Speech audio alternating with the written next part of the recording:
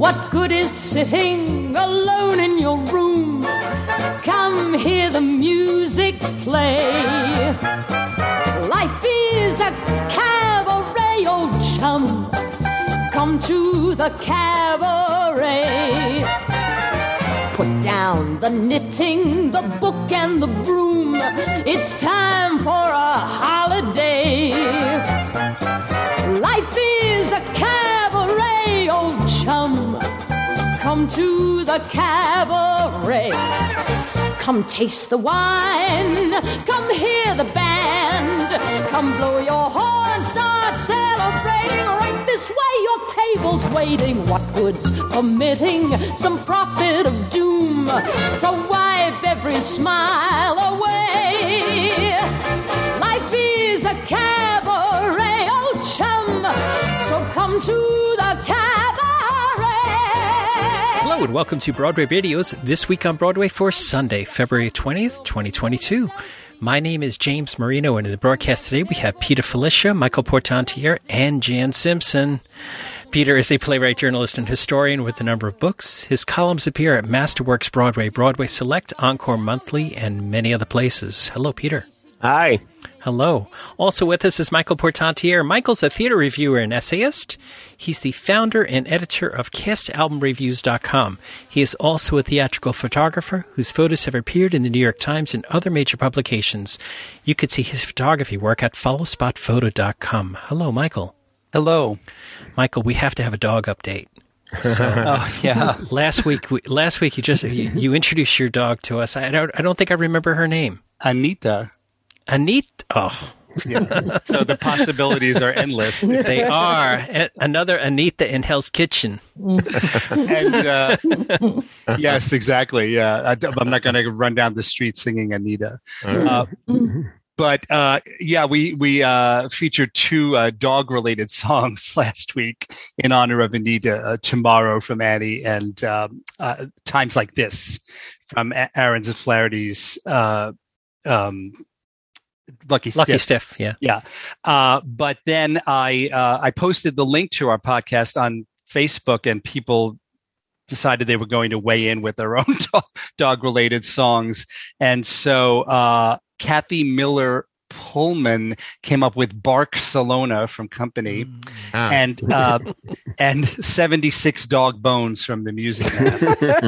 But the Alex Rybeck was the one who really, was like a dog with a bone, pardon the comparison, because he started and then he couldn't stop. So he came up with The Hound of Music.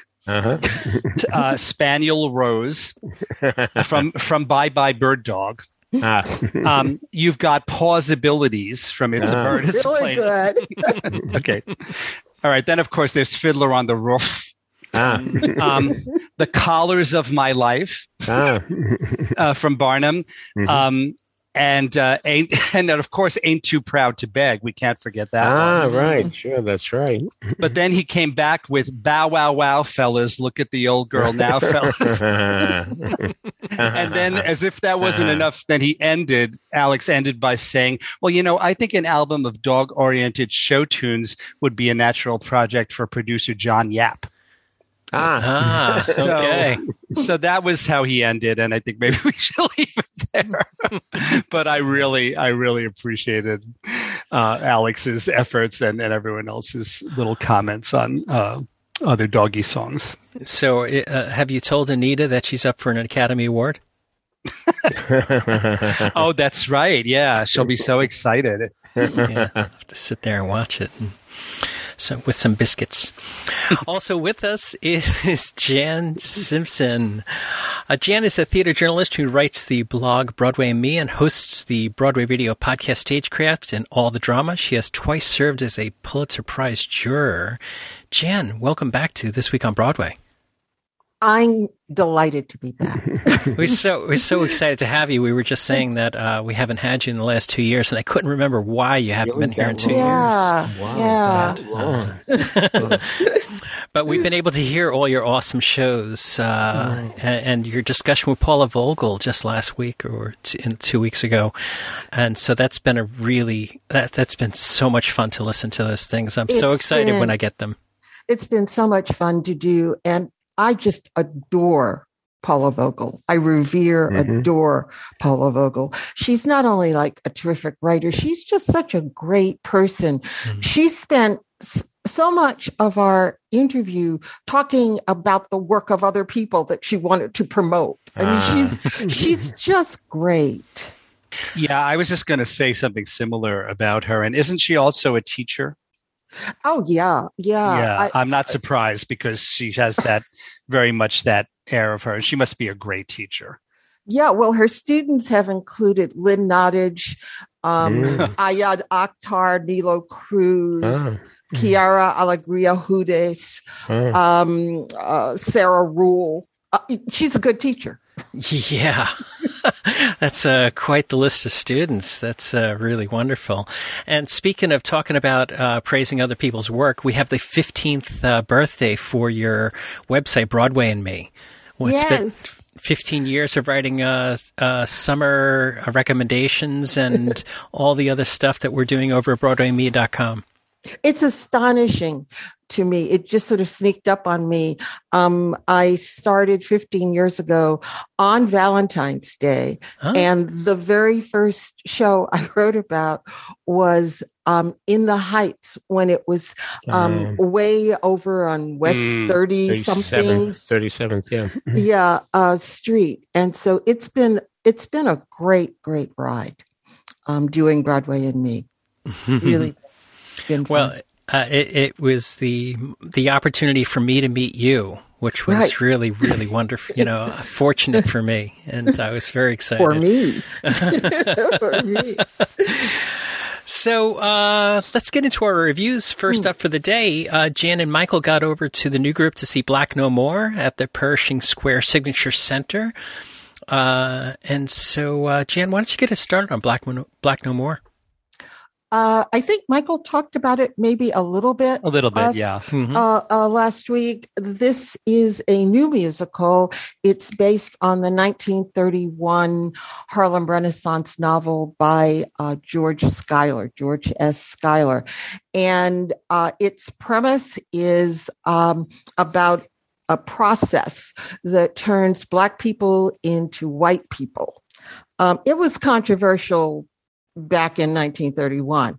And I'm not really sure why the folks who put the show together, who are really impressive folks, decided to work on this property. The book writer is John Ridley, who people may know as the Oscar-winning screenwriter for 12 Years a Slave. And the music is largely by Tariq Trotter, who is known in hip hop circles as Black Thought. And Black Thought is one of the founders of the Grammy-winning group The Roots. And people who don't follow hip hop may know The Roots because they are the house band on not Jimmy Kimmel, the other Jimmy. Fallon. The Jimmy Fallon show. Yeah. Yes. They are Tonight Show. Right. They are the house band on the Tonight Show. This musical follows this man. His name is Max, and he decides to undergo this process for two major reasons. One, he's tired of being discriminated against because of his skin color. And the other is that he meets at a Harlem nightclub this white woman who he's very attracted to, and he wants to be able to pursue her. Keep in mind, this is 1930s. And he undergoes the treatment.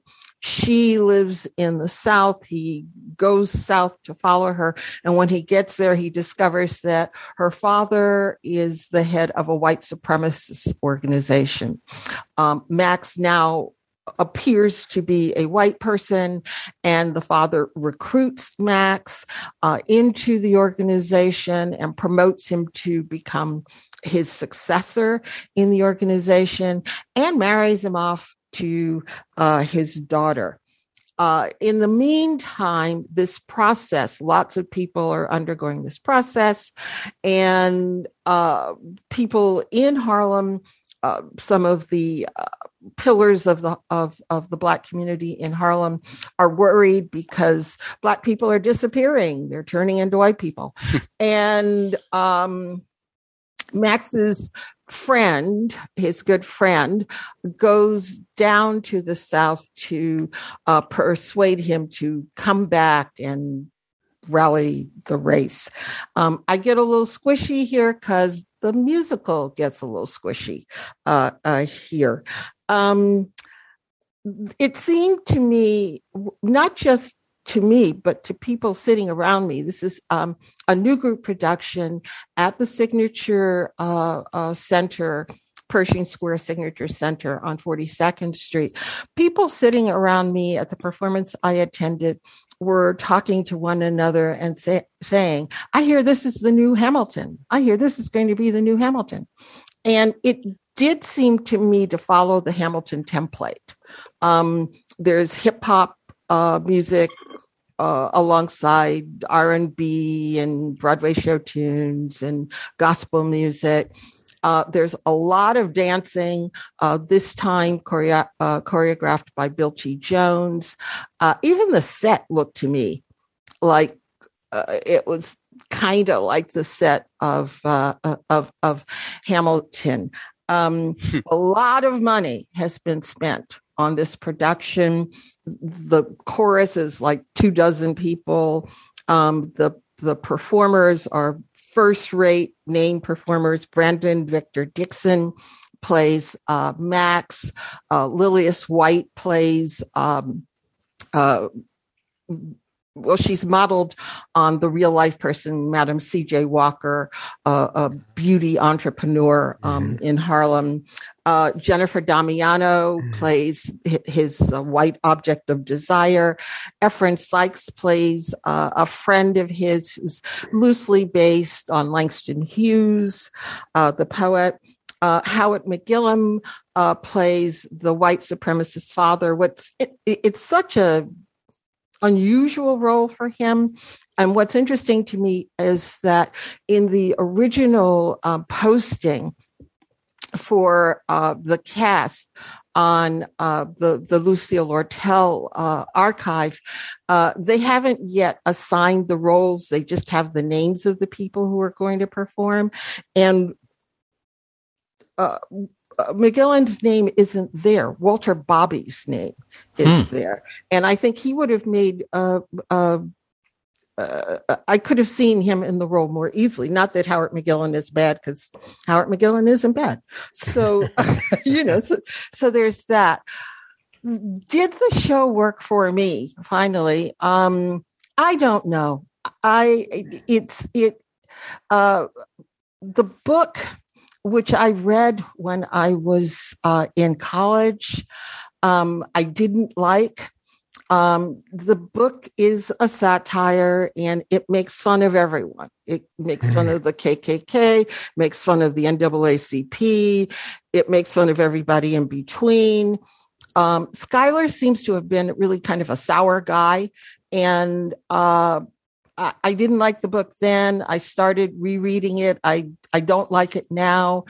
Ridley has changed a lot. And the biggest thing he's changed is the character of Bunny, who in the book is a guy, and it's changed to a woman. And it's sort of like what happened with Company. They've changed it from a Y to an I ending of spelling of her name. She's played really, really wonderfully by Tamika Sonia Lawrence. They try to give an uplifting ending to this story. In the book, it does not end well. And I just don't know. I mean, if you look at Hamilton, it made us all feel sort of great this country is for everyone. There's a lot of, feeling, let's come together.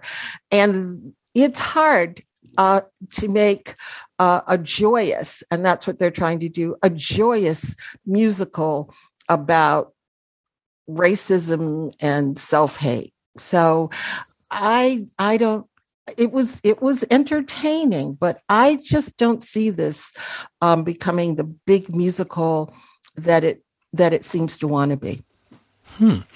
All right, Michael, what did you think? That is so interesting, and thanks for your perspective, seeing as how you had read the novel, because I did not, and obviously that's so interesting to hear you detail the differences. I guess I didn't get the impression that they were trying to make it joyous. Is that's what you felt the ultimate takeaway was? That well, they were... at the end, I think I actually have the script on my computer, okay. and at the end they're singing. The lyrics are something about the future is for us. We'll come together. You'll never be alone. You'll always have a place to call your own. This kind of, even though the world can be unjust, I'll always be someone whom you can trust. With you and me, it's victory. The ending, spoiler alert, but the novel came out in 1931. There's a lynching. I mean, it's a very different ending. In the book, there's a lynching? Yeah. Oh, well, okay. Yeah, see, that's the kind of thing that's so valuable that you have read it, so you can tell us that. I guess they did try to at least end it on a very different note. But what I meant was they don't shy away from all of the satire before that, the satire and the very dark aspects of it, and the whole assimilation thing, and racism, and how much people should try to assimilate or not. I mean, I think that's all in there. I guess they tried to graft a very positive ending onto it after that, and I guess you feel that doesn't necessarily follow. Yeah.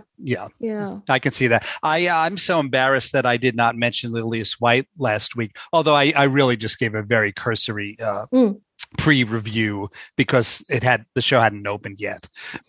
But yes, Lilius White is very much in it, and she has a couple of showstoppers. I thought for me the biggest flaw of the piece was that it seemed a little padded, especially in the second act, and there seemed to be a lot of numbers, including her numbers, that were great, but they were more divertissement. They didn't really address the plot, and in a play like this, a musical like this, you kind of want the plot to keep going because the plot is so interesting. True. So I did want to make that observation, but as I said, I don't know if you agree, but I really enjoyed the score, and I can't wait for the album. I think that was, to me, the biggest point of comparison with Hamilton, the way that they so skillfully meld rap and hip hop and R&B and several other genres of music into a cohesive whole. And I really am so, as I mentioned last week, Jen, I first became aware of Tariq Trotter. The first time I'd ever heard of him was when I saw the movie of Tick, Tick, Boom. And I just think he's such a fascinating person. And I'm going to really have to pay more attention to him in the future. So I'm looking forward to Tariq Trotter and the rest of the Roots getting together on a full-fledged Broadway musical. I've been a fan of the Roots and Questlove and Tariq and everybody over the years. Since about 2009 or so, they were on Nickelodeon's Yo Gabba Gabba, which is a children's show, and we used to love it when they were on, and my daughter and I would sing along, and then they grew and grew and grew, and we grew up with the Roots, and they were just so wonderful. that is our reviews from Michael and Jan on Black No More. Peter's going to see it coming up, and we'll talk about it again after Peter sees it. Next up, Peter, Michael, and I got over to the Winter Garden Theater to watch 76 Dog Bones. And Sutton and Hugh laying down their wares over at the Winter Garden. And so, Peter, why don't you get us started on this and tell us what you thought about The Music Man? I liked it quite a bit. I will say the only thing I didn't like was the choreography. I didn't think 76 trombones built at all. And I did hate in Marion the Librarian that Harold Hill started tossing books around and getting everybody to toss books around because books are precious things, and I don't like to see them handled that way. And I don't think Marion would either, and her reaction wasn't strong enough considering what was going on. So I think the tossing of the books, while it looks fun and it makes a good stage picture, was a problem. Aside from that, I had a wonderful time. A lot of people said to me who had seen this, said, no, Hugh Jackman isn't quite right because he doesn't have the bite, the sharp menace that Robert Preston had. And, I the more I watch Robert Preston, the more I think, I would think they'd see through this Sharpie. I think you do need somebody with more charm, and I think Hugh Jackman has that. Also, my God, is he agile? There are 2 times when he just lifts himself up and plunks his gluteus maximus on a platform. And I mean, it's a stunning thing to watch. If you know the movie Where's Charlie, Ray Bolger does it, and it's amazing there. Well, he does it here twice, and it's phenomenal. So I think he's quite wonderful. And so too Sutton Foster. By the way, maybe everybody has thought of this, but to me, Sutton Foster looks so much like Mary Tyler Moore that if somebody wants to do a musical version of the Mary Tyler Moore show, you have your leading lady already. And also a similarity in her speaking voice, come to think of it, right? Yeah, I think so. Yeah. Or if Encores wants to do Breakfast at Tiffany's, and of course it won't, she'd be great for it there too. So I think she's quite wonderful as well. I really, really enjoyed the production. I found some ironies in it. Notice in Rock Island, we have that lyric, who's going to patronize a store anymore? Well, in these days of Amazon, I think that's turned out to be somewhat true, So, 2 things that were in the 2001 revival that I love dearly that aren't here. And again, that was Susan Stroman, and she obviously thought of them. And I thought it was really clever when in her production that she had Harold sit down with Marcellus and start saying a pool table and went into You Got Trouble. He was just talking to him. And he relied on the fact that all these people in Iowa were busybodies and would listen in on their conversation. I thought that was a really clever move, and I missed it here. The other thing I missed that I thought was really funny in the Stroman revival was when Amaryllis is playing during the piano lesson song. And as the tempo increased, as it does in that song, Amaryllis had to struggle to keep up and play at that rate of speed. So I missed that. I will also say I have to say this. The one thing I didn't like about Hugh Jackman is he missed a very good point that's in the show when he's first introducing himself to Marion. And what happens is she says, Mr. Hill. And he says, And you think he's going to say, please call me Harold. And he says, no, Professor Hill. And Hugh Jackman didn't make enough of that moment. I think that's a really clever moment. And it should have something there. The audience I was with was crazy for it. The entrance applause for him, we knew was going to be great. For her, almost as much. Really, a scintilla less. Not much less than that. So I think that was really, really quite good. I liked Sutton Foster when Amaryllis called her an old maid because she was slightly wounded. So we do see a little humanity there that I haven't remembered in other Marion. So I thought that was quite good to show that vulnerability. But I would have preferred Soft Shoe during Marion and the Librarian because really, when you think in a library, It has to be soft shoe. You got to be quiet there. So I think that's really a very important thing as well. I very much like the rest of the cast as well.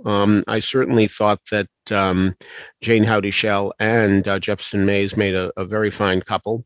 I had heard along the way that Jefferson Mays was chewing a bit of scenery. I didn't see that for a tenth of a second. I thought he was fine.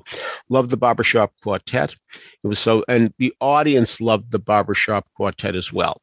I mean, that's pretty good when you get that very old-fashioned music to get tremendous hands, but the audience really appreciated the harmonies and the fact that they were blending so well, and they liked the song themselves. Though I did feel, and I could be wrong about this, but I did feel that the audience didn't know that Goodnight Ladies, done during the Pick a Little number, was actually a song that was written long before The Music Man. I think they just inferred that was a Meredith Willson song.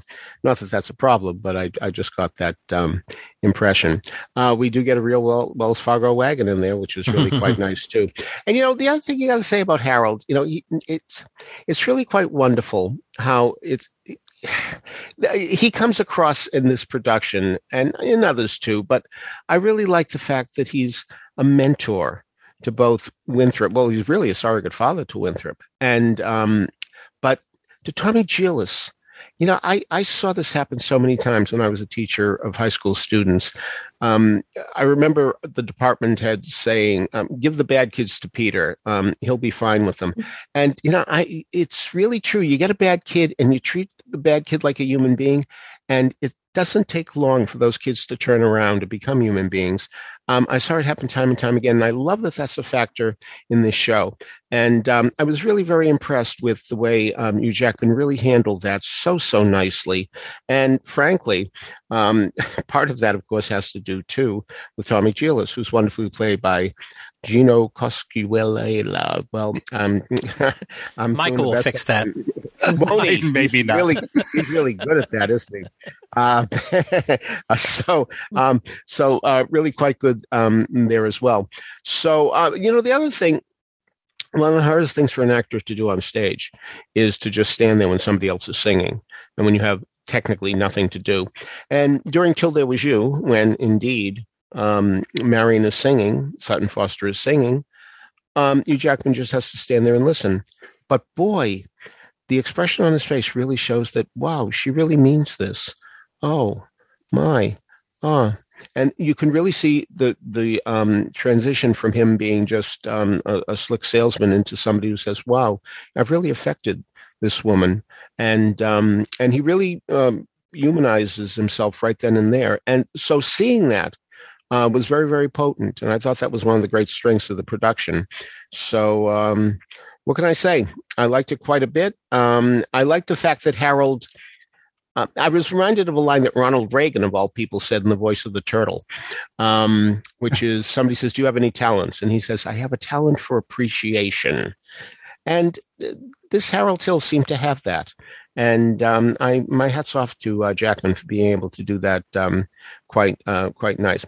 The sets by Santoro Costa, well, a lot of people have criticized the fact that there's a barn that serves as a traveler, so to speak.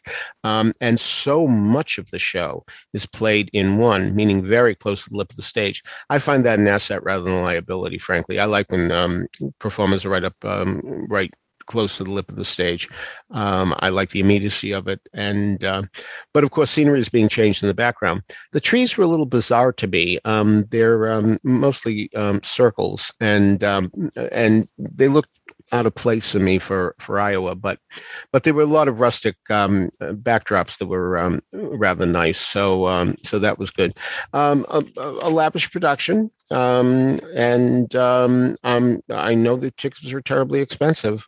I won't argue with that, but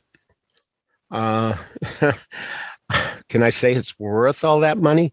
I'm not sure what's worth all that money, but I do think that The Music Man does deliver a terrific, terrific evening, and I'm so glad I came. Okay, Michael, what did you think? I very much enjoyed it also. Interesting to see it after some very lukewarm reviews. Yeah. And also so interesting to see Hugh Jackman's performance after that. This is one of those test cases things, or what's it called? Case study things, where people, I mean, we were told that all of the first night critics saw the show on the opening night. Then we discussed that maybe some people had bought additional tickets before that, so they could think about it a little more and not have to write their reviews within an hour or so.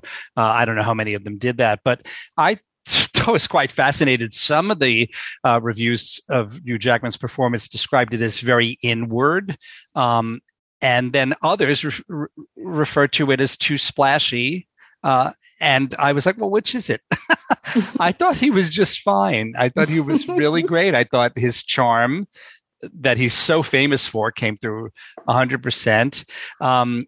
He doesn't have the best singing voice, especially lately, but if there ever is a show where that's not much of a problem, it's this one, because there are hardly any sustained tones. The only time that I thought, gee, I wish his voice was a little better, was actually that brief reprise of Till There Was You. I didn't think he sounded very good at that point.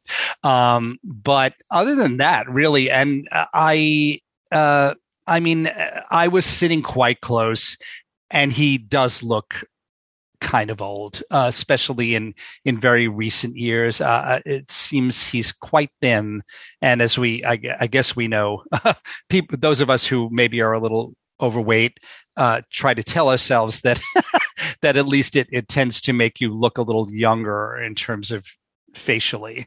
I've been relying on that for years. And I guess that varies from case to case, but in his case, he seems quite lean. And maybe that makes him look somewhat older.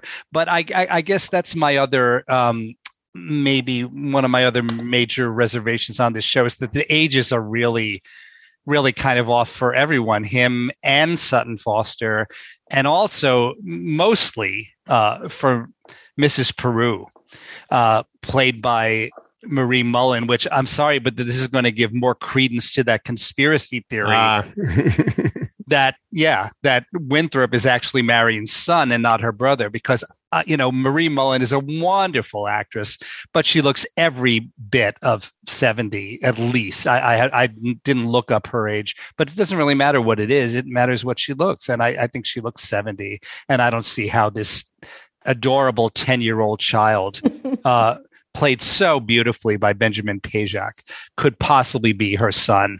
So I wish they had gone another way with that. What was the production where Deborah Monk played Mrs. Peru? Was that the TV version? I can't say I remember, but know. Well, anyway, it should be someone, it should be someone who looks like she's about 50. Sutton Foster, yeah.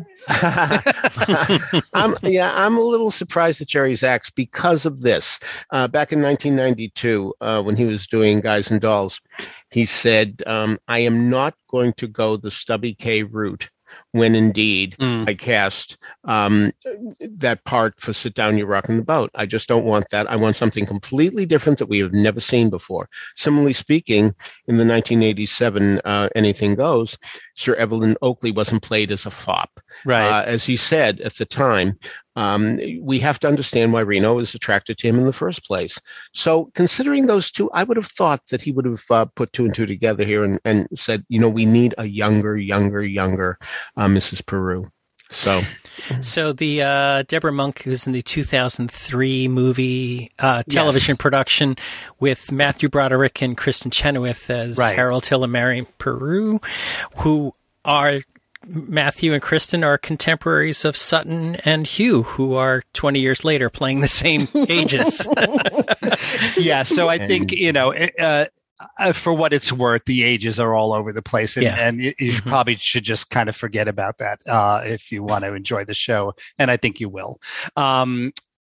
Sutton's singing pleased me very much because the only place it didn't please me was the end of My White Knight, because that was a full-out belt, and I just don't think that kind of sound is appropriate for the character or the period.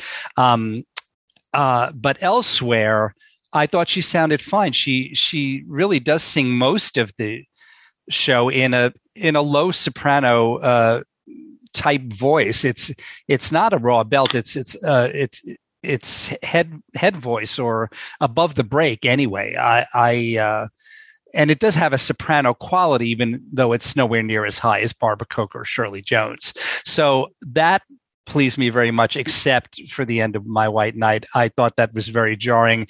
And also, I loved her humor that she brought to the show, and also her energy. But she did seem somewhat too modern to me in terms of how that character is supposed to be.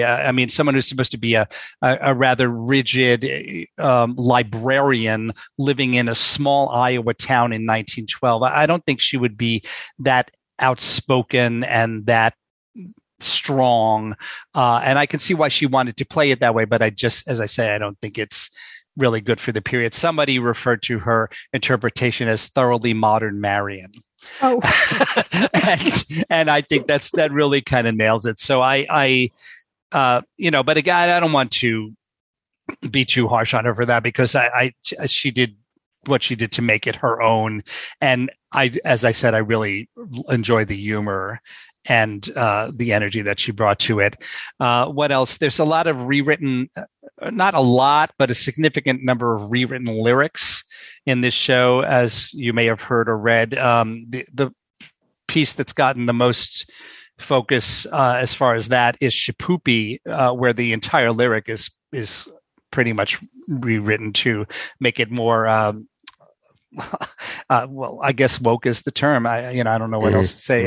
But I noticed another one that I don't think anyone else noticed, and I wish I could be more specific, because it went by so quickly that I couldn't get it. But I'm almost 100% sure that you did not sing ragtime, shameless music that'll grab your son, your daughter with the arms of a jungle animal instinct.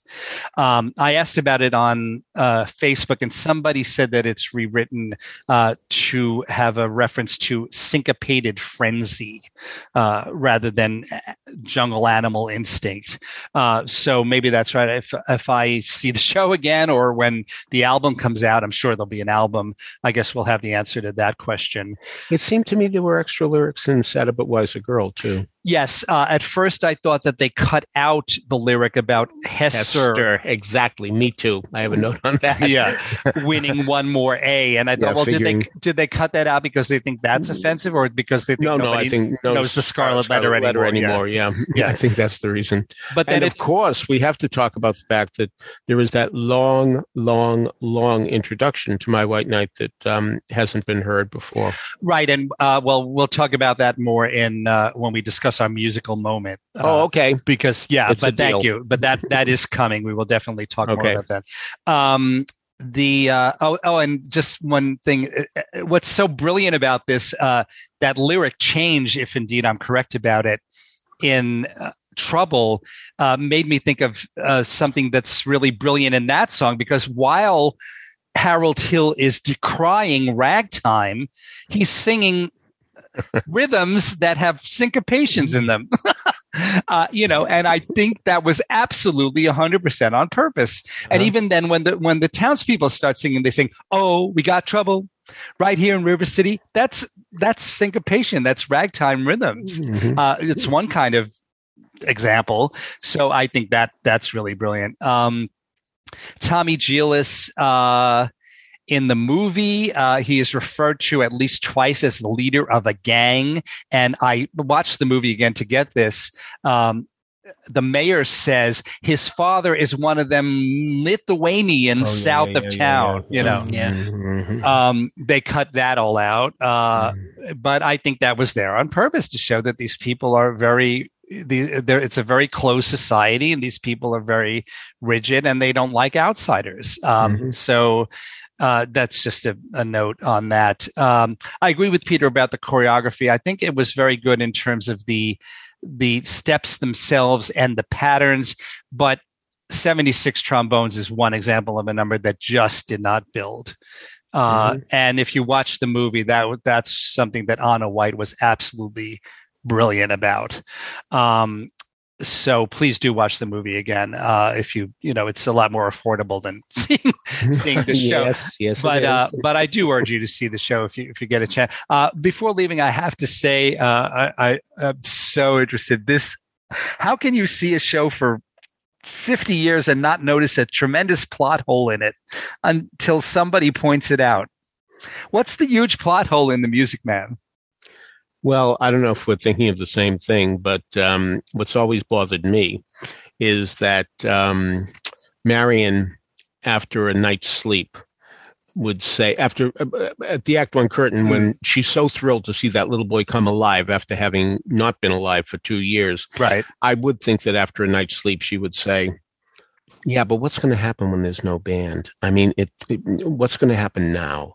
I mean, the kid's going to be more disappointed than he was in the first place. So that's the thing that's always bothered me. Go on. Well, that might be more of a character flaw, but no, that's not what I mean. Okay, so Harold Hill, he's going to create this boys band, and he orders these uniforms and he orders these instruments, and they arrive.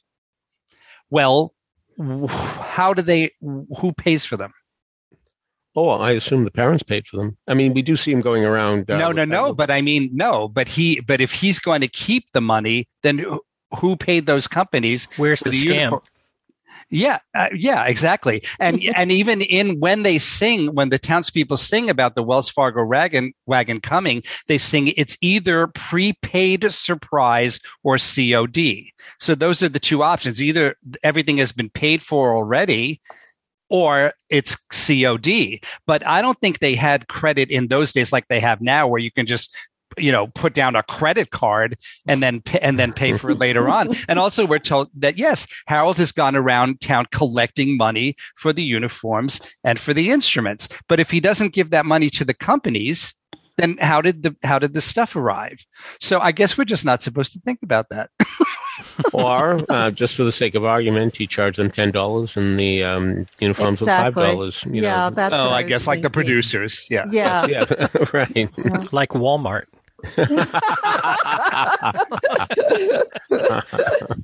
That's the business. So I am going to say that I'm joining the lukewarm reviews. Okay. You're entitled. Yeah, I thought that this was a wonderful star vehicle for Hugh and Sutton, but couldn't we have found one that fit them better? We have some of our listeners who are chiming in. Greg Christensen said that she heard that some of the complaints about the keys being lowered for Sutton.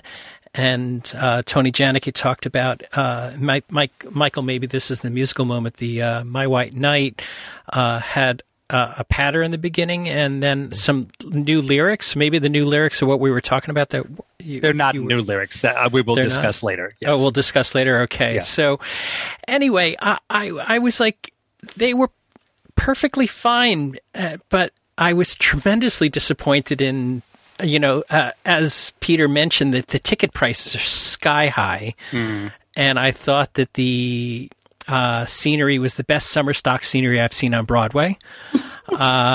And I was like, all these drops had like creases in them, like take out an iron. I was like, that I did not notice. That always bothers me.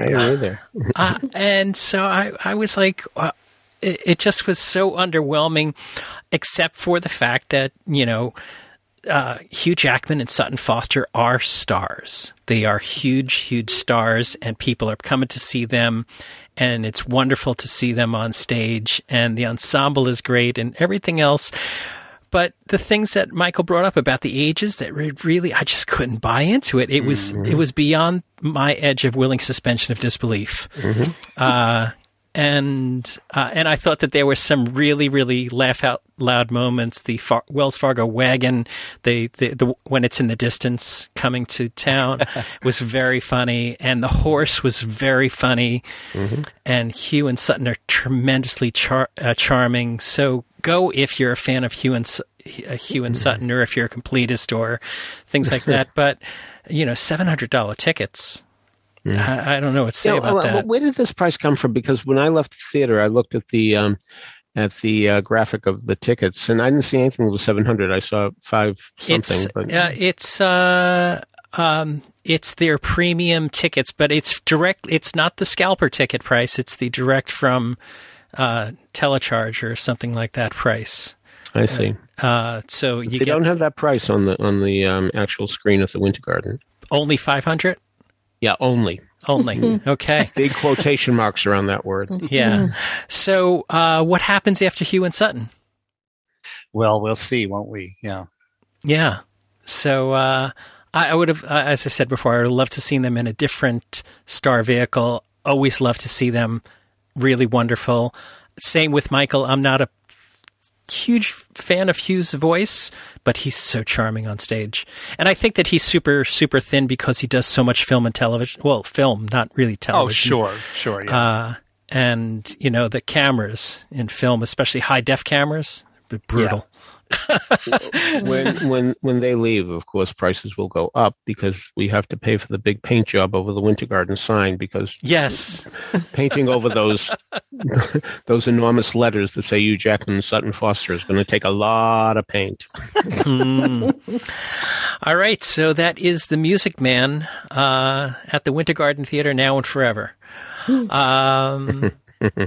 So, Jan, last week we talked about Prayer for the French Republic at Manhattan Theater Club, but you got a chance to see it, so I'd love to hear what you thought about Prayer for the French Republic. If I don't remember which of you saw it, but you really liked it. That was I. Yeah. Yeah, Peter. Well, I'm going to go right ahead. I'm going to meet Peter and raise him one. Oh, good. I think this is a wonderful play, and I think it's. I think, like a lot of people, I've been, or maybe even more than some people, I've been tentative about going to the theater because of the whole pandemic situation. And there were a couple of shows that I knew were coming in that I really wanted to see. And this was one. And you always go, you have your expectations and you're a little worried. And this met and surpassed my expectations. I think it's the best work that Joshua Harmon has done. And I've been a fan of his ever since his play Bad Jews. The only one I didn't like was Skin Tight. Do you guys remember that one? No, which may prove your point. Yeah, with Idina Menzel. Yeah, well, we won't talk about that. This play, one of the things that I most admire about him, and particularly in this play, which is a play about Jewish identity. And that's very much in the air right now because, unfortunately, and just terribly, of the rise of anti-Semitic incidents around the world, including here in the U.S. And Joshua Harmon is very good about taking big issues and finding that line between the personal and the political. He's also not afraid to lean into being a bit pedantic.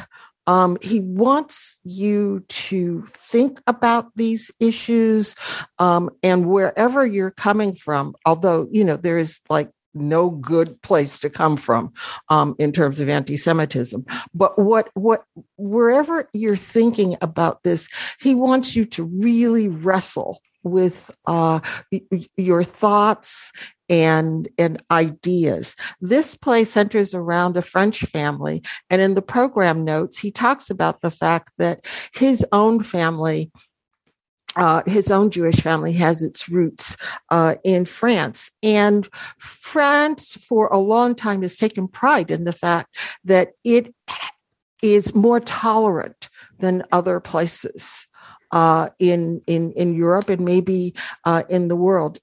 And yet, as the play talks about, there have been outbreaks of anti-Semitism over the centuries, not just over the years, over the centuries in France. And this looks at one's family's experience. It is largely takes place right before the 2017 election, when Marine Le Pen,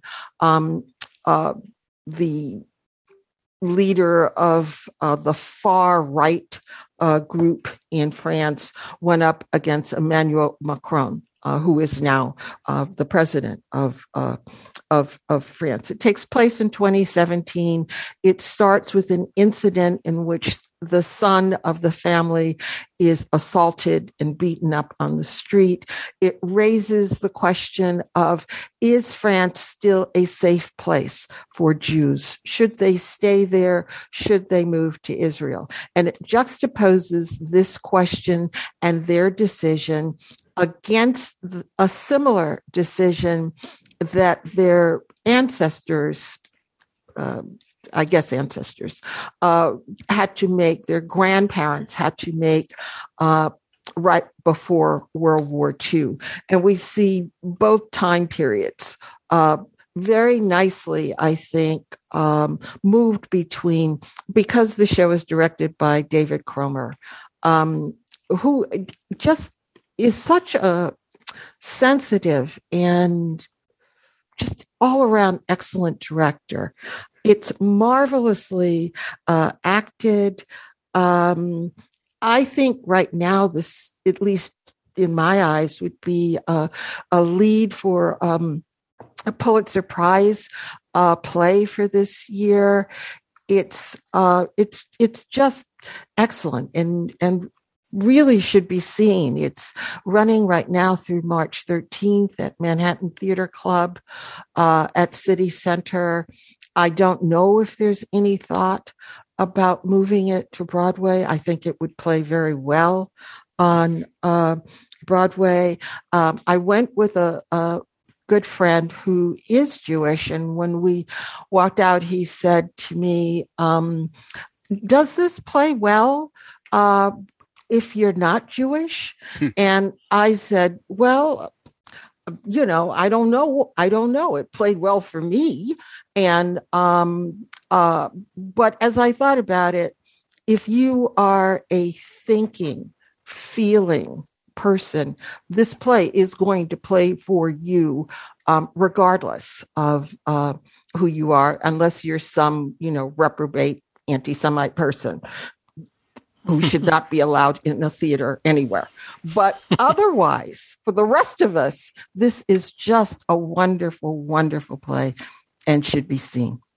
One thing I didn't mention last week that I think is really very effective, the family has a visitor. And the visitor comes in, and she's a young girl. She's going to be going to school there. And she is in the middle of all this chaos when the kid comes in, bloodied from being attacked, and people are arguing. And what a terrible thing to be a visitor in a home, and you come at the moment of such chaos and horror that everybody's screaming and yelling and has different opinions, and you better do this and you got to do that. No, leave them alone. All that stuff. Imagine how you would feel if you were a visitor in a home and that was happening. It's one of the great dramatic things in this play. Well, she's our stand-in. Sure. She's our stand-in. And so they're able to explain a lot of things to her. It looks at, not just Jews who are Ashkenazi Jews from Eastern Europe or just Europe in general. There are the Ladino Jews who came from Spain after the Inquisition and went into Northern Africa. The father in the home is an Algerian Jew whose family fled Spain and then fled Algeria. And this whole idea of Jews always looking for a safe place. If you go, I don't know if you should read before or after. I read after the wonderful program note that Harmon includes in the playbill, where he talks about how he came to write this play and the steps he took in writing it. In many cases, Harmon, that character of the visiting cousin from the United States, another place that's supposed to be a safe haven for Jews, she is also Harmon, and he talks about the fact that his visiting relatives in France and being exposed to all of this. So she serves a lot of roles. All right. So that is Jan's review of Prayer for the French Republic at Manhattan Theater Club. And that's been extended through March 13th, and we'll have a link to that in the show notes. Peter, it seems as though you headed into the New England area and caught up with 3 different shows. Let's start with An Act of God at the Grandview Playhouse in Worcester, Massachusetts. Yeah, this is done by a company called WCLOC. I don't know if that means Worcester City Worcester County Light Opera Light Opera Company. Club. Okay. So I didn't know there was a Worcester County. I certainly knew there was a Worcester, Massachusetts, where Foothills Theater used to do quite nice work.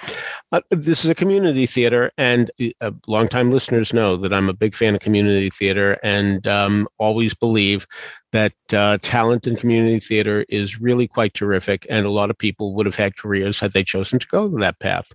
And that is certainly true of Kate Lubelczyk, who plays God in An Act of God. Yes, Kate, a woman. We have a female God. Years ago, there was a play called God is a Guess What? And the guess what was a woman. Well, here we have a woman playing it. She's terrific. And what's really something, too, is the fact that she has a little Paul Lynde in her in the way that she delivers her lines. If you don't know who I mean, watch the movie Bye Bye Birdie, plays the father. And so she's really quite good. Now, the thing is, I was a little worried about this play because God describes herself and has always in this play described himself in the 3 productions I've seen before this as, well, it's a 7-letter word that begins with a vowel and ends with a vowel, begins with the first vowel, ends with the second vowel. And the word also contains a long O in it. So I was worried about how a Worcester audience would take to this play, which is quite out there. David Javerbaum really has a lot of things that will strike people as profane. I dare say we're not going to see this play in many red states. The Worcester audience loved it. They were with it every step of the way. The laughter was flowing like crazy. So I'm going to say that in communities that may be wary of doing this, that you're considering doing this play, you might very well find that your audience responds to it as much as Worcester did. But again, if you're in a red state, I'd be very wary of that. But also, of course, this is not a one-person show, you may recall. It's easy to think it is, but no. God has 2 archangels with him, Gabriel and Michael. Gabriel is played by Eric Gladwin, terrific. Michael played by Eric Butler, a longtime Broadway fan and investor, somebody who really knows the territory and indeed shows that he's good on stage as well. So congratulations to Chuck Grigadis, who directed nicely, and a really great experience right there in Worcester, Massachusetts.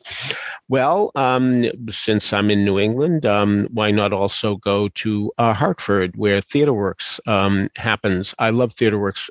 I've had wonderful times there. And so now they're doing a play that's been around for a little bit called This Bitter Earth. You may know the song by Dinah Washington, and you may not. It's going to be one or the other, I guess. But anyway, this is a play by Harrison David Rivers. And David Menziabal is the director and has done a very nice job in staging it. 2-character play. Tom Holcomb plays a white gay man who hooks up with Damian Jermaine Thompson, a black gay man.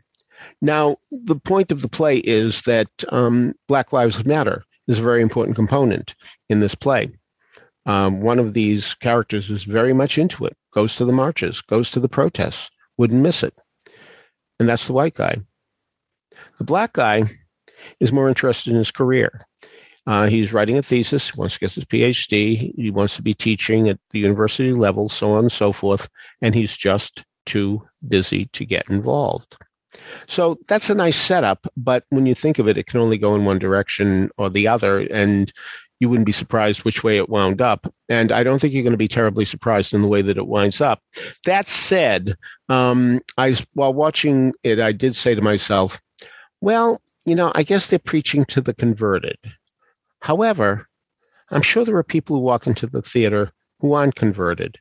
And so the play can certainly do a lot of good to those people who need to hear these types of messages, who it hasn't sunk in yet. And I'm hoping that people who come to the theater will indeed be converted. The sooner the better. So I thought it was effective on that level. But again, wonderfully produced, very nice set, and an easy place to get to in Hartford, right there on Pearl Street. So Rob Ruggiero does a wonderful job there, and this is no exception in terms of really giving it a first-class production. So, and then from there, the real motivation for the trip was to go to South Pomfret, Vermont. 262 miles away from New York City, where I was going to see I Do, I Do. Now, you're talking to somebody who saw the original I Do, I Do way back in 1966 during its Boston tryout. So it's not a show that I really need to see again. But when Christopher Sutton and Lynn Philistine are going to be doing it, I'm going to be there. Now, full disclosure, Christopher Sutton was brilliant in my play, God Shows Up, 3 years ago. And Lynn Philistine was somebody I knew from the Cincinnati Conservatory of Music, where I was critic in residence for so many years. Of course, I was wary of the weather. I mean, Vermont in February. I mean, there could be mountains of blissedy snow, but nothing was going to stop me from making the trip. Now, here's an irony. I took a number of CDs with me and was enjoying them during the carefree, sunny ride. And one was Drat the Cat, which has a song called Let's Go in it. And that's the song that was playing when the weather suddenly changed. The snow arrived just as the lyric came, come rain, come snow, let's go. All right. Why doesn't this luck happen to me when I play the lottery? All right. But it was still worth the trouble to see Chris and Lynn, a real husband and wife team, by the way, who are magnificent under the direction of Gary John LaRosa, who's a very, very clever director, and who, by the way, wonderfully directed White House Cantata in New Jersey a few years back. And I'm sure many of our listeners know on what that is based. So a terrific, terrific job. I was really worried about, every time I see I Do, I'm really worried about a certain lyric in which it's a two-character musical, and it's about a husband and wife and their relationship from the day they get married to the day that they're leaving the house that they had lived in for 50 years. I wish that anybody doing a production would project on the back wall the years that's supposed to happen, because it starts, I think, in 1905, certainly around the turn of the century. So we are dealing with a couple that isn't, well, as Michael said earlier, woke.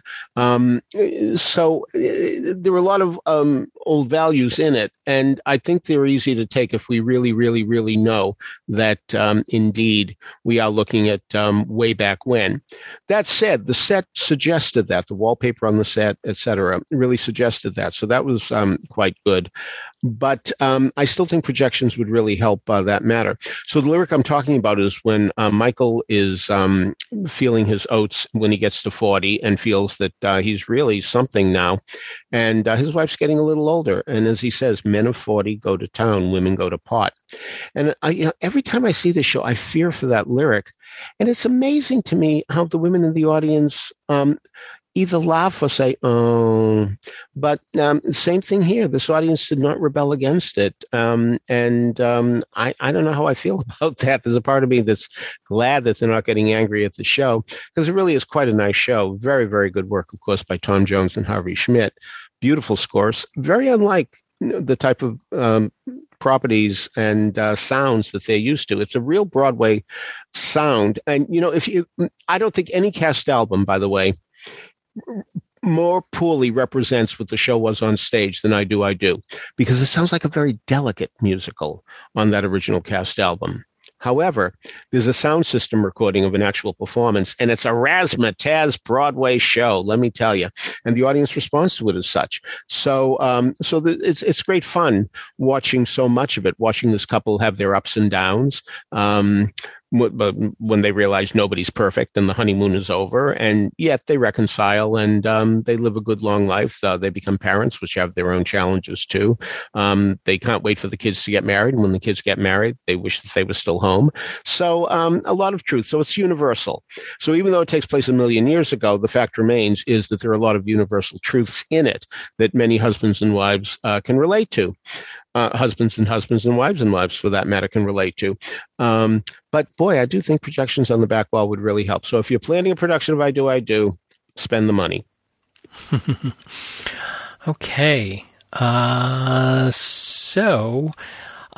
Michael, you saw a production of Ghostlight at the Producers Club. Tell us about this. Oh, yeah. I just want to mention it briefly. Unfortunately, it's already over. It was only 3 or 4 performances at the Producers Club. This is a play. It's actually not a new play. I think it goes back at least as far as 2016. Written by a fellow named David Alford, whom I'm not familiar with, but some of you may know him as an actor.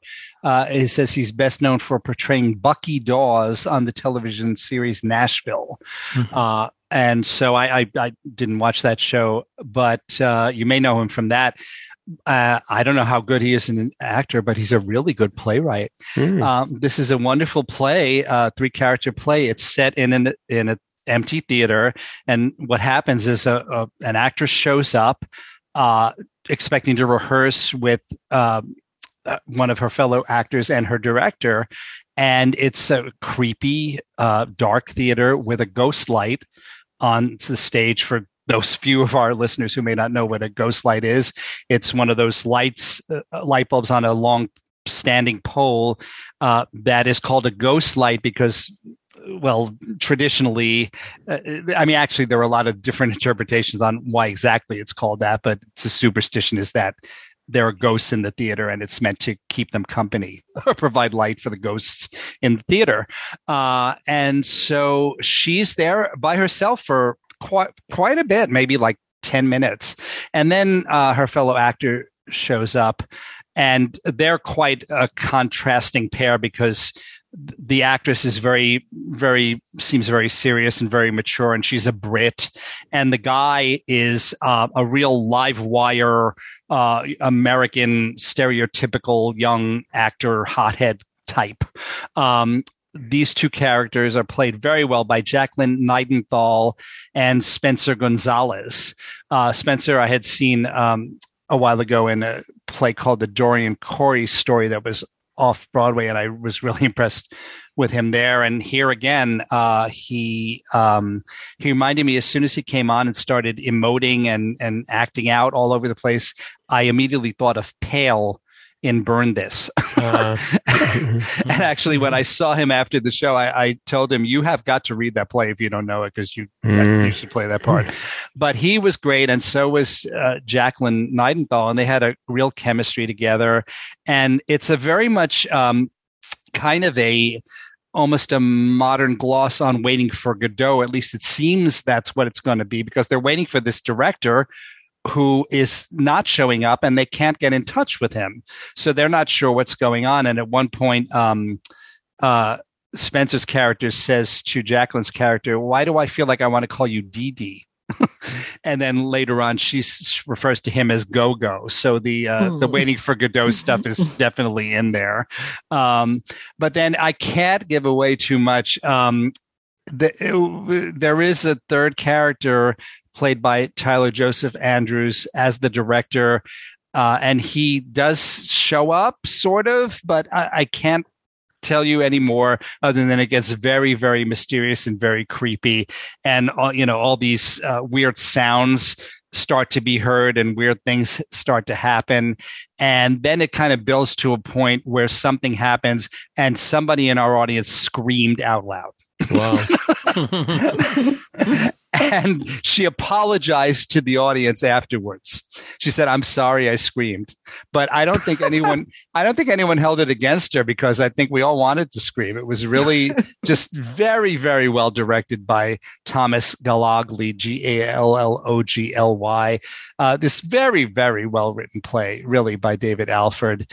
I think that any small theater should consider it. I haven't checked if it's published, but track it down if you can, because it was really, really extremely well done and well acted and well directed and well written. And isn't it great when you go see a play in a in a very unprepossessing theater like the Producers Club, very tiny, unprepossessing theater, and it's really excellent across the board, especially when the writing is so good. I guess I always think that the writing is the hardest part. Not that directing and acting are easy, but I think that we have fewer great writers maybe than people in those other disciplines. So to see something that's so well written to begin with and then so well done, I was very, very impressed. And I'm only sorry it didn't run longer so more of you can't catch it. Mm-hmm. All right. So the last review of the morning, Jan, you saw Space Dogs, and given that our dog theme is coming out in this episode, what did you think about this MCC production? Well, I'm going to be honest. I didn't want to go. I'm not a Are you a cat person? Are you a cat person? I'm not a pet person. No, she had to clean her bathroom tile. That's right. Yeah. Don't at me. But I'm not a pet person, and a 2-man rock musical about Russian space dogs just didn't seem to have my name on it. But when I got there, it was charming. It was charming and entertaining, and I'm clearly not the demographic for it, except that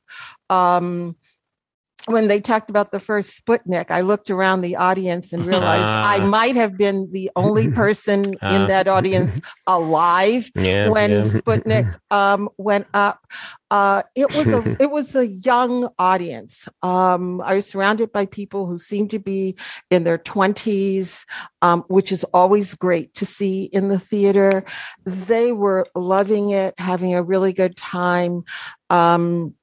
The two actors, Nick Blaymore and Van, I'm blanking on his last name, which is terrible because there are only 2 actors. But they were both charming. It was a fun show. Not again at the end, not a me show, but it was fun. It was fun. Much more fun than I expected. Van Hughes. Sorry. Thank you. Sorry, Van. But it was a fun 90 minutes. And I did learn something about the Russian space program. So there. All right. And finally this morning to wrap up, Michael, you found a gem on YouTube for us. Oh, yeah. Go to YouTube and look up Macbeth with Ian McKellen and Judi Dench. This is a 1979, British TV version of a RSC production directed by Trevor Nunn and produced by Thames Television, and it's got those two as the Macbeths, and also got Roger Rees as Malcolm, and the rest of the cast is pretty neat as well. A very minimalist production, but very, very gripping, as you can imagine, that it would be worth seeing if only for Ian McKellen and Judi Dench. But I think it's well done aside from that. Directed by Philip Casson, Casson, and it is complete on YouTube. It's not in high def, but it's in pretty good quality. So check that out. Absolutely free. Okay, so before we wrap up for today, I want to remind everybody that you can subscribe to these broadcasts by going to the front page of BroadwayRadio.com. There's a subscribe link. That way, each and every time we have a new episode of This Week on Broadway, it'll be automatically downloaded to Apple Podcasts for you. Of course, you don't have to listen to us in Apple Podcasts. There's many ways to get us. iHeartRadio, TuneIn, Stitcher, Google Play, anywhere that you can listen to your finer podcasts, you'll find Broadway Radio's offerings. For a transcript of this episode or any other episode on Broadway Radio's shows, you can email transcripts@broadwayradio.com and let us know the episode name that you'd like a transcript for, and we'll send you back a Microsoft Word document of that. Contact information for Peter, from Michael, for Jan, and for me can be found in the show notes at BroadwayRadio.com, as well as links to some of the things we talked about today. I threw in the roots from Yo Gabba Gabba, singing one of my favorite songs called "Lovely Love My Family," that we used to sing all the time in my house. In fact, right after we're done here, I'm going to go down and torture my 14-year-old daughter with it. And also, I have a link to the Macbeth in here. Are we jinxed now? We're not in a theater. So no, I think we're safe. Okay. We're safe here. If you're listening to us in a theater, sorry, turn around 3 times and spit or something like that, whatever that is. All right. So before we get on to the musical moment, Peter, what do we have in last week's trivia? What do these shows have in common? Annie, Get Your Gun, The Chairs, Farinelli and the King, Hallelujah Baby, The Wizard of Oz, The Ziegfeld Follies of 1936, The Student Gypsy, or The Prince of Liederkranz, and The Persecution and Assassination of Jean-Paul Marat is performed by the inmates of the asylum of Charenton under the direction of the Marquis de Sade. Well, each of these shows has the name of a musical within it. I purposely put in 4 shows that were easy to discern so people could glean the concept. Annie and Annie Get Your Gun, Follies and the Ziegfeld Follies, Gypsy and the Student Gypsy, The Wiz and the Wizard of Oz. A bit tougher, I'll admit, were Hallelujah Baby, which includes Baby. A bit tougher still was Hair, which is in The Chairs.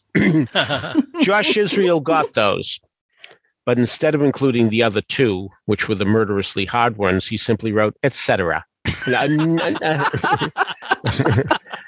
No, Josh.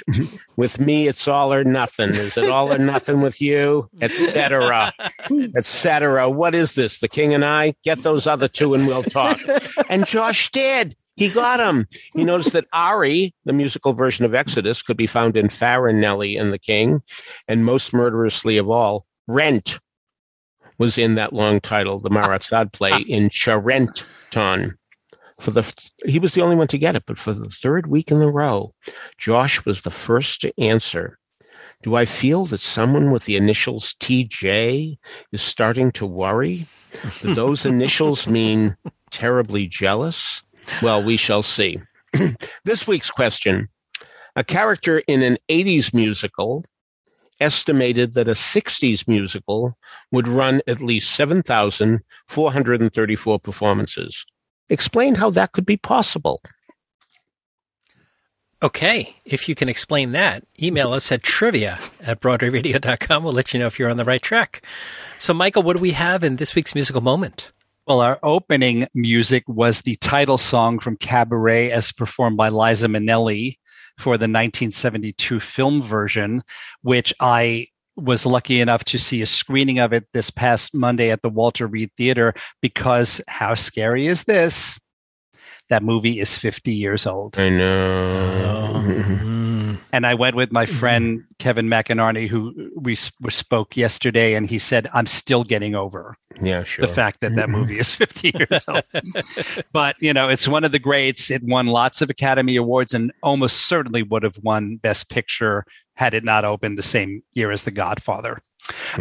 And if you have not seen it, please see it. It is very different from the play, the stage version of Cabaret, but we hear rumblings that Hugh Jackman, that Bradley Cooper may be remaking, doing a remake of Cabaret. And if so, one would hope that maybe he'll go back to the original script by Joe Masteroff, which I personally feel that both the original script and the screenplay, which is credited to J. Preston Allen, but apparently was also written largely by Hugh Wheeler.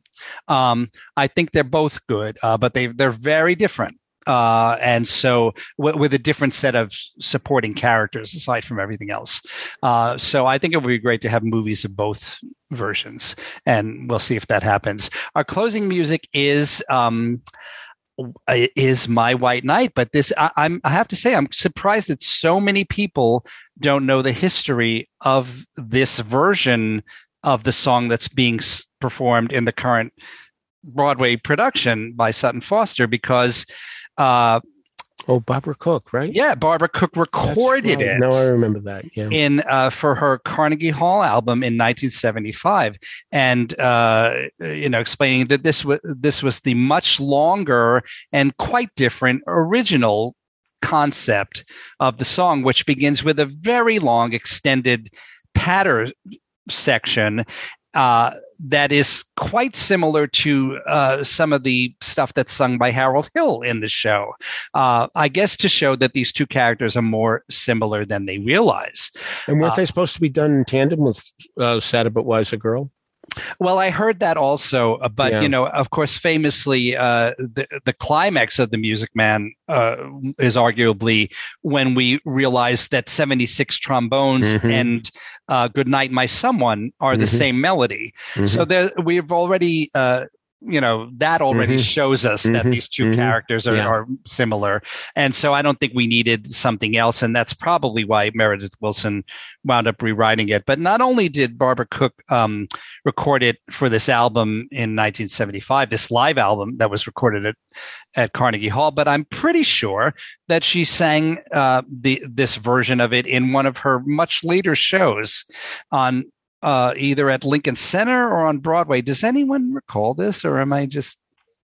I don't know. Yeah. No. Well, anyway, regardless, even if she didn't, she did record it in 75. So that is where it comes from. And I think it's word for word what Sutton Foster is now singing. And arguably it was changed because that patter section, that long patter section, is more conducive to Sutton's range and her voice than the soprano flights, the operatic soprano flights of My White Knight as originally written in the original key. So that is our closing musical moment of Barbara Cook from 1975, showing us what was originally planned for that slot and what has now wound up, back on Broadway in 2022. All right. With that, wrapping it up, I want to thank everybody for listening to This Week on Broadway. On behalf of Peter Felicia, Michael Portantier, and Jan Simpson, this is James Marino saying thanks so much. Have a great week. Bye. Bye. All I want is a plain man, a modest man, a quiet man, a straightforward and honest man with habits that do not exclude the occasional reading of a book. I do not yearn for, nor do I wait, any handsome, hand-kissing, wine-tasting, silk pillow hooker smoker. No world traveler in fact or fancy, no show-off, no clothes horse, he need not necessarily be in uniform. I await no clean-cut, weather-beaten, square-rigged, white duck pants and tennis shoes. No plumed hat, no splendid insignia, no moose, elk, eagle, Oddfellows, National Guardsman, Fire Chief or Highlander, be he from the Arabian Nights or the French Foreign Legion. No Lothario shoe salesman, no band leader, no railroad conductor or any other charmer, either of me or anybody else. No Chautauqua advance agent, no vaudevillian, no depot telegrapher. I'm not dazzled over any such a kind of fascinating flame. All I want is a plain man, a modest man, a quiet man, a straightforward and honest man to sit with me in a cottage somewhere in the state of Iowa and listen with a smile to a poem or a song that is neither a five-line limerick about St. Peter and a man from Duluth or a sing-song lament of a purple cow, and not every day but just occasionally we could walk down by the meadow in the twilight sprinkled dew. My white knight can be blacksmith, well-digger, clerk, or king. All I I want is a plain man, a modest man, a quiet man, a straightforward and honest man with habits that do not necessarily include the chewing of snuff or exploding root beer in the cellar every June. And I would like him to be more interested in me than he is in himself, and more interested in us than in me. And if occasionally he'd ponder what makes Shakespeare and Beethoven great, him I could love till I die. Him I could love till I die.